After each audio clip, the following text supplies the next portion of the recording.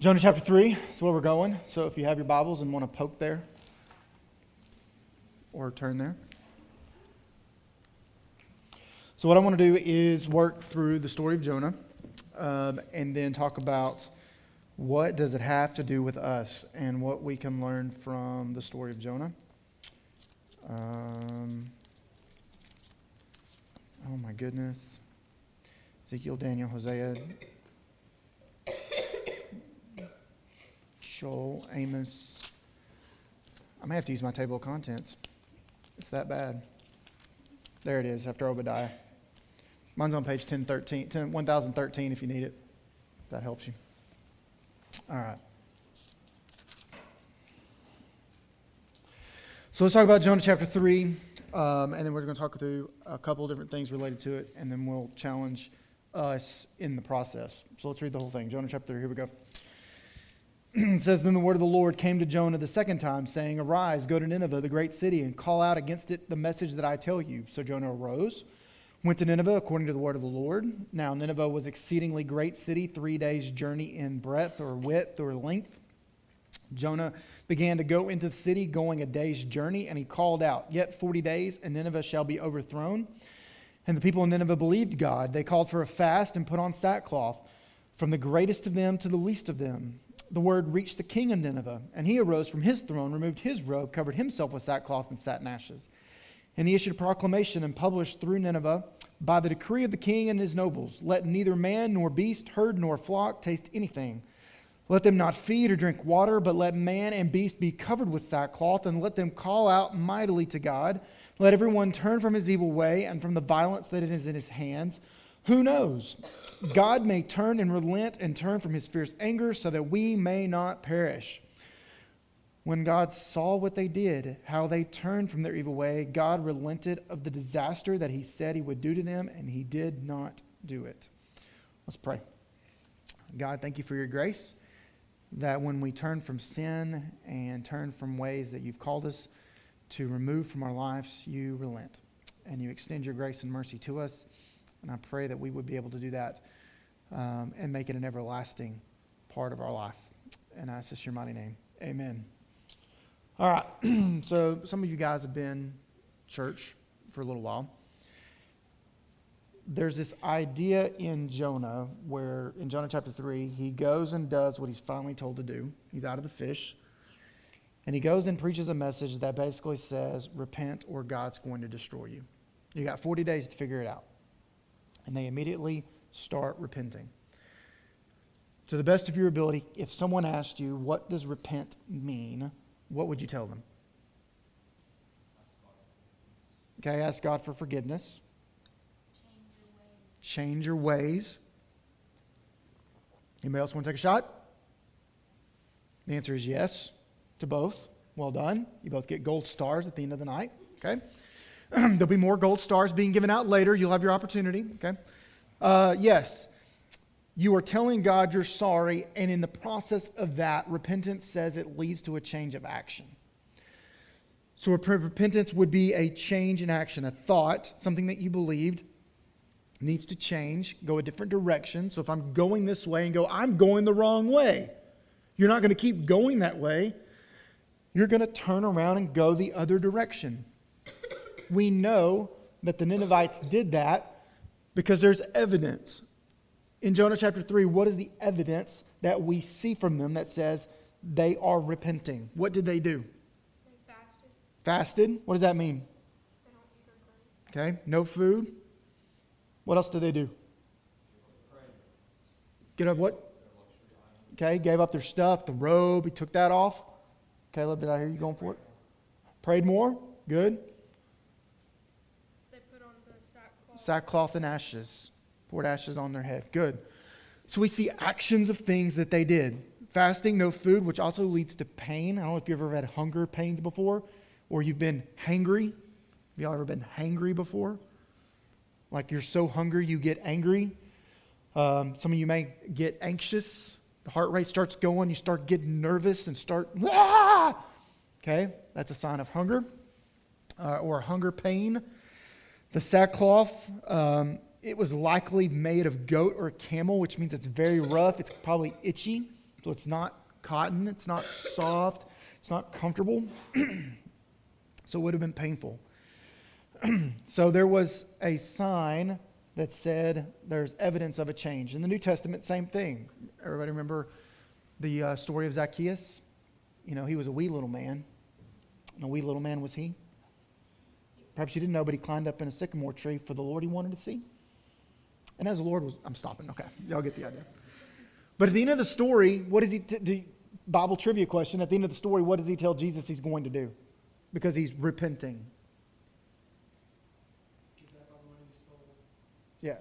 Yeah, he starts giving. He's like, I'm going to give generously back to anybody that I'm wrong. I know we're in the Old Testament. If I ask you a New Testament thing, it just blows your mind. I'm not prepared for New Testament. I'm focused on Old Testament. I get it, okay? But yeah, there's New Testament evidence as well of a change of heart or a change of direction, that things are going to be different. So let me give you some backstory here. Can I give you some history of these Ninevites?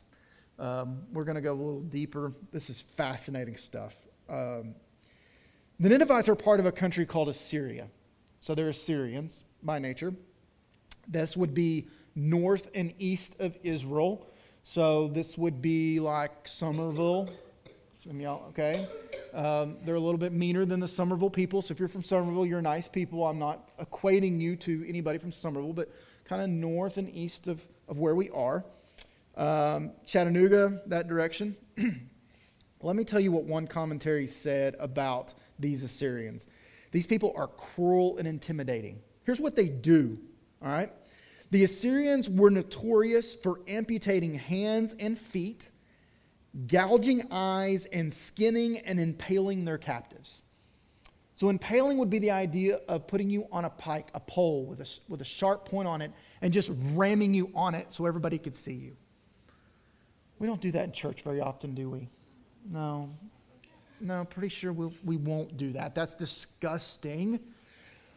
But they did it in order to intimidate their enemies. So they would take a few people and make examples of the others. These were ruthless, nasty people.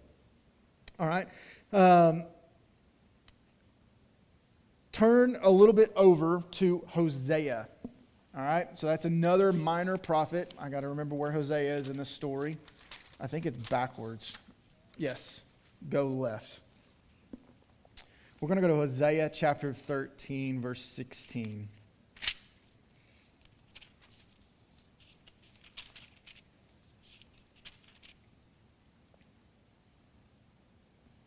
All right, so the plan was, because the minor prophets, their job was to announce judgment on Israel.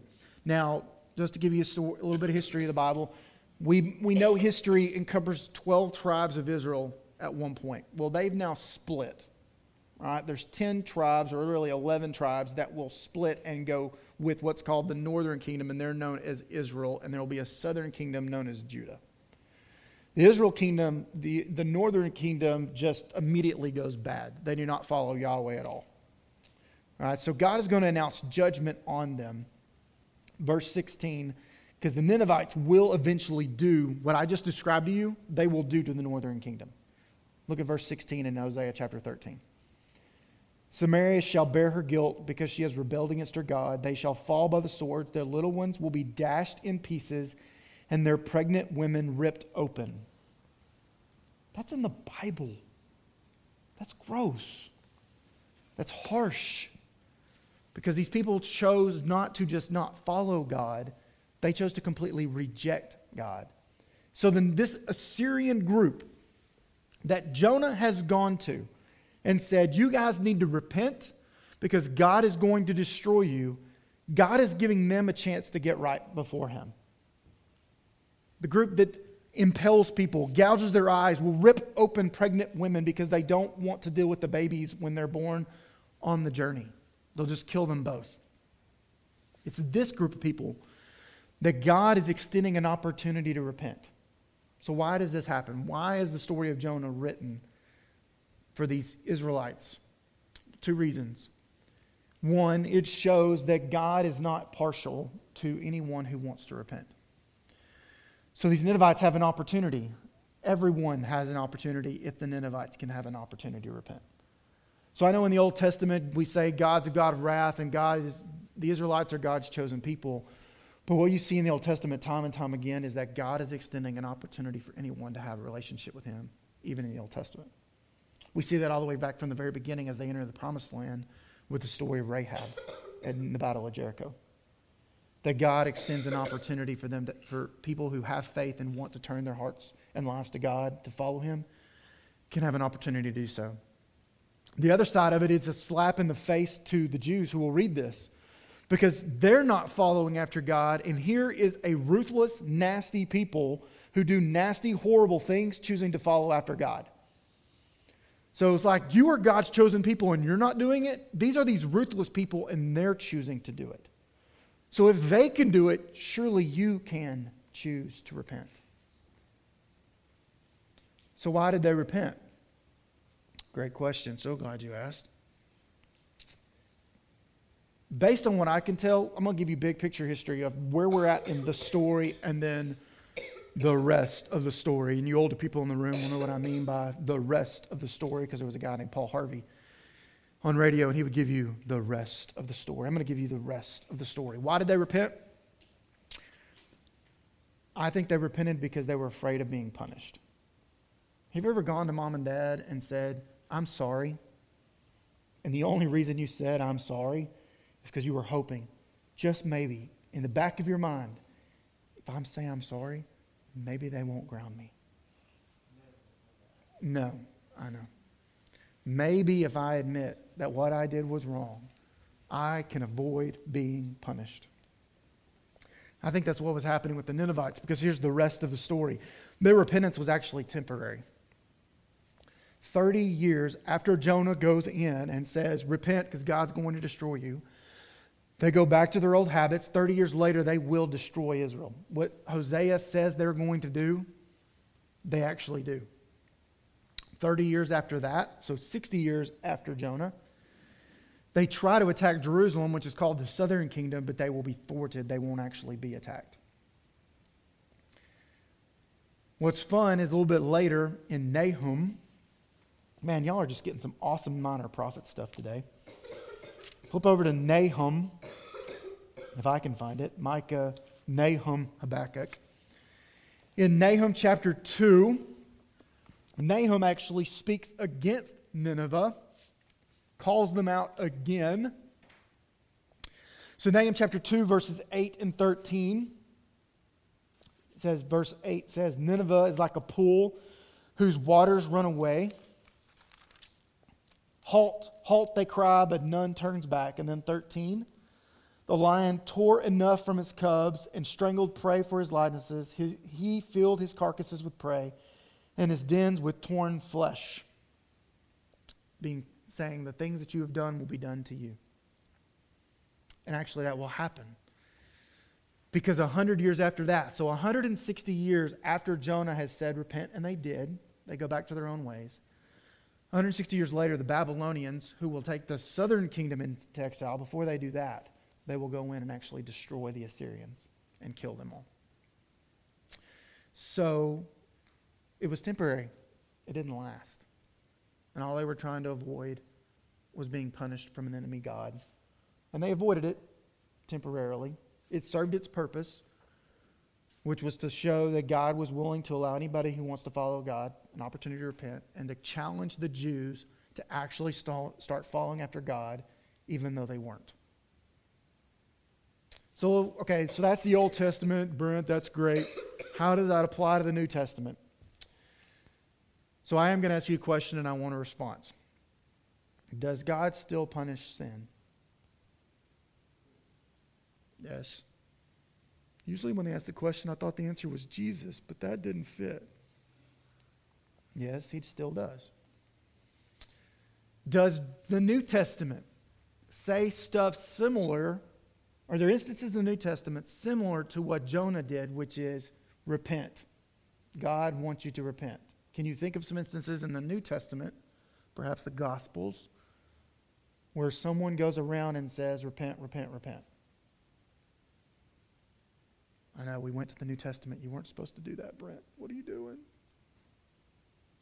Who was a big, hairy guy in the New Testament that went around and yelled, repent, repent, repent? John the Baptist. Big, hairy, ate bugs, wore camel. Yep, he did it. Jesus did it too. He said, repent, for the kingdom of God is near. So Old Testament or New Testament, we're running pretty much the same story. Repent, for God will judge sin. And so, is there still a need to repent of sin in the time period in which we live in today? Yeah, probably. I'd say so. So let's look at some examples, shall we? Let's go to the New Testament, Colossians chapter 3. Oh, I know where Colossians is. Thank you so much for getting out of those minor prophets.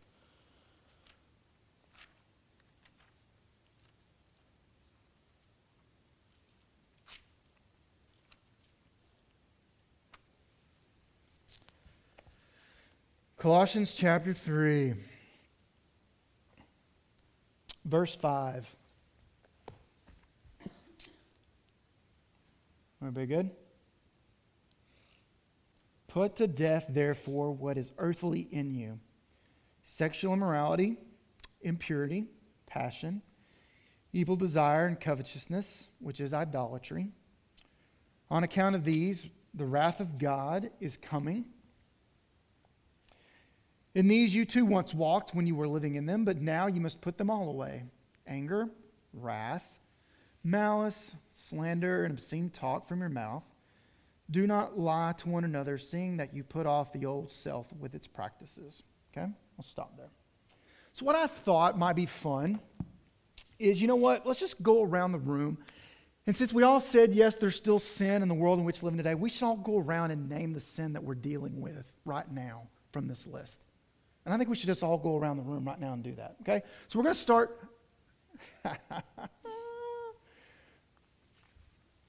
What was going through your mind as I was saying that? Because I know what's going through mine. Oh, snap. What was going through your mind with the thought that you might have to actually say something? Other than, I'm perfect, Brent, I really wouldn't have anything to say. Which one of these is the lightest on my load that everybody go, oh, that's not so bad? What we're also saying is there's more than one on the list that applies to us, right? What else? What else is going through your mind if you had to explain to someone, this is what I'm dealing with that's on this list? Why is that on my list? Or because if you say something, they're going to be like, well, why? You say I'm dealing with something. Why? So you have to explain why. Oh, then we got to go to the root of the problem. We have to get real and honest with each other. Woo! Can't do that. We're at church.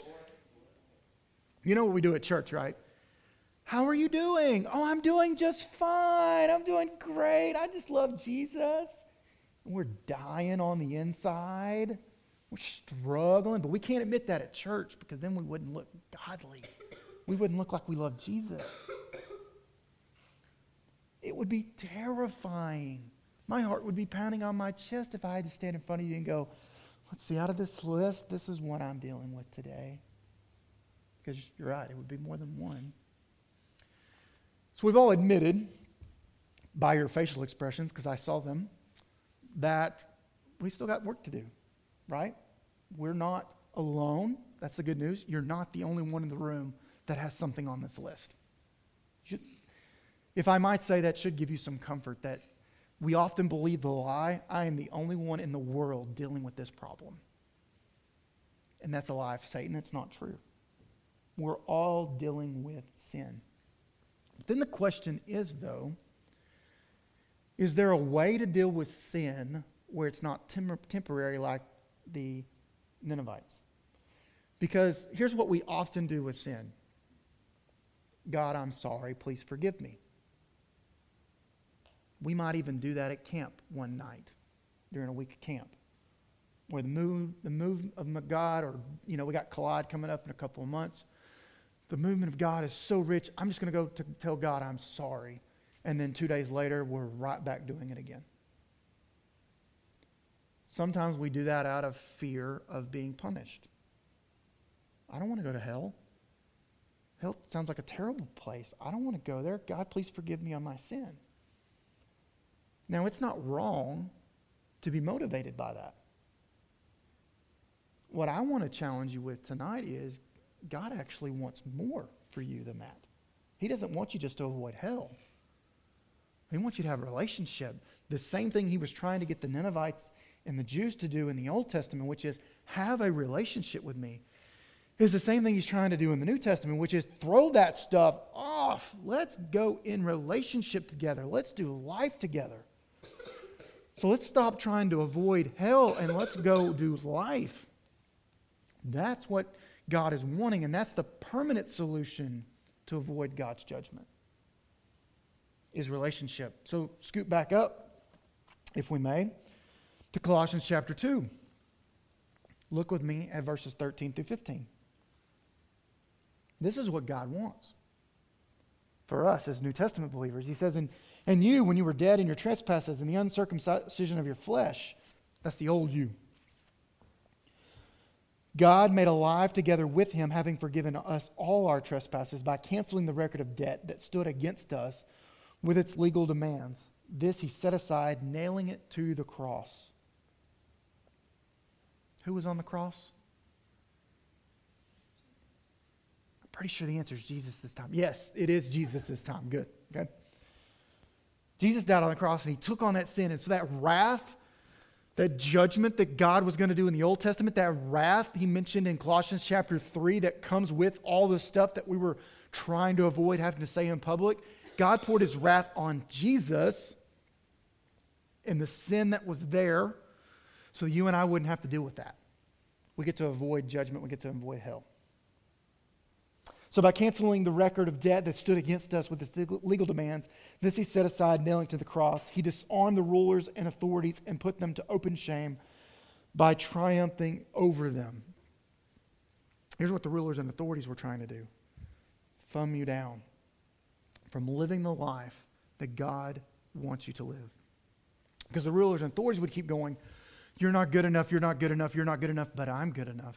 But you're not good enough. There's no way you'll ever be good enough. You can't measure up. And what God is saying is, no joke, you can't measure up. That's why I took care of it through Jesus Christ. So come have a relationship with me through Jesus Christ. That's what's permanent. In the Old Testament, it was through covenant relationship, and God made that covenant relationship permanent through Jesus Christ. So what should our response be to that permanent solution? Let's look at Colossians chapter 3 again. Verse 1. And then we'll skip down a little bit further. It says, if then you've been raised with Christ, seek the things that are above, where Christ is seated at the right hand of God. Set your mind on things that are above, not on things that are on earth, for that you have died and your life is hidden with Christ in God. When Christ, who is your life, appears, then you should also appear with him in glory. Basically, verse 5, put it to death, the other stuff. Get rid of it. Stop. But don't leave that void. Go pursue Jesus. Go pursue Jesus with everything you have. Skip down to verse 10. Put on that new self. That old stuff's over and done. God has already paid the price for that. Quit trying to keep picking it up and pursuing it because it won't work. It won't last. The relationship with Jesus is what will last. Verse 10, it had put on the new self, which being renewed in knowledge after the image of its creator, which is that putting on the, set your mind on things above. You keep doing the relationship with Jesus, this other stuff, the getting rid of the other stuff gets easier. Because the renewing of your mind makes it easier. Verse 11 says there's no difference between who you are, it all works. Verse 12, put on them as God's chosen ones, holy and beloved, compassionate hearts, kindness, humility, meekness, and patience, bearing with one another. And if one has a complaint against another, forgiving one another as the Lord has forgiven you, so you must also forgive. And above all these, put on love, which binds everything together in perfect harmony. And let the peace of Christ rule in your hearts, to which indeed you were called in one body, and be thankful. Let the word of Christ dwell in you richly, teaching and admonishing one another in all wisdom. That's what we do on Sunday mornings and on Sunday nights in small groups. Singing hymns and spiritual songs, which is what we do on Wednesday nights and Sunday mornings, with thankfulness in your hearts to God. And whatever you do in word or deed, do everything in the name of the Lord Jesus, giving thanks to God the Father through him, which is what we should be doing Monday through Saturday. Everything we do, should be about that relationship with Jesus. Notice the difference between the first group and the second group. The first group is about a bunch of bad stuff that usually leads to tension in relationships. So boyfriend-girlfriend relationships, best friend relationships, mom and dad relationships, all those things create tension and disunity in the body of Christ in any relationship that we have. The second stuff, which is what we just listed, is all about working together and doing life together so that we can do Jesus together. So the vertical relationship of setting your mind on Jesus is what starts the permanent role and desire for repentance. And then the rest of it is the icing on the cake, because that's what helps us in our relationship with other people. So rather than just trying to avoid hell, my challenge to you tonight is don't let that be a temporary solution. Find the permanent solution, which is pursuing that relationship with Jesus Christ. And might I just suggest this, that God is not going to strike you dead if you don't have your quiet time in the morning. Because what he wants is the other 23 and a half hours of the day too, just to have relationship with you. That's what he wanted the Ninevites, and it didn't last very long because all they were afraid of is just avoiding punishment. But what God is desiring of us is an opportunity to have a relationship. And so we've got a couple of minutes before the Rugrats show up, the little tykes. And so what I would like to do is Ben just come up and play a little bit and just give you a moment to pause and reflect on that list and offer you an opportunity at repentance to permanently change the way you think and therefore change the way you act. Will you choose to do something differently tonight than what you were doing before you came in here? Will you set your mind on things above? Will you set your mind on Christ and pursue that relationship wholeheartedly, as opposed to pursuing the other things as quick fixes to maybe something that God could feel in your heart? So what I want us to do in just for a few moments is just to bow our head and close our eyes and allow you just to have a few moments to do business with God, because that's what God wants. God wants relationship with you. Most of you in this room, I'm guessing, already have a relationship with Christ. You have accepted Christ as your Lord and Savior. And this is just about going deeper and harder into that relationship. But some of you in this room may never have had that relationship with Jesus. And so what this is an opportunity for you to go, you know what, God? I have tried to just say I'm sorry, but not actually pursued relationship. And it's time I give my heart to you. And you might just accept Christ for the first time tonight. And I think that would be awesome if you did. In fact, I would love to hear about it later on tonight. Just go, you know what? Hey, Brent, I accepted Christ tonight. I would love to hear about that after service is over. So, Ben, you play. I'm going to pray. You just spend a few moments just doing business with God, you and him. Look through that list. If there's something God wants to challenge you with, don't run from it. You and God do business together. Let me pray for you. Father, you've spoken tonight, and I pray your Holy Spirit would continue to speak even after we close this Bible. That, God, you would pursue us in relationship, and thank you for that pursuit. May we, in turn, turn back into you in that same vein and love you with our lives and live that out. Lord, lead us to repentance tonight, and ask this in your mighty name. Amen.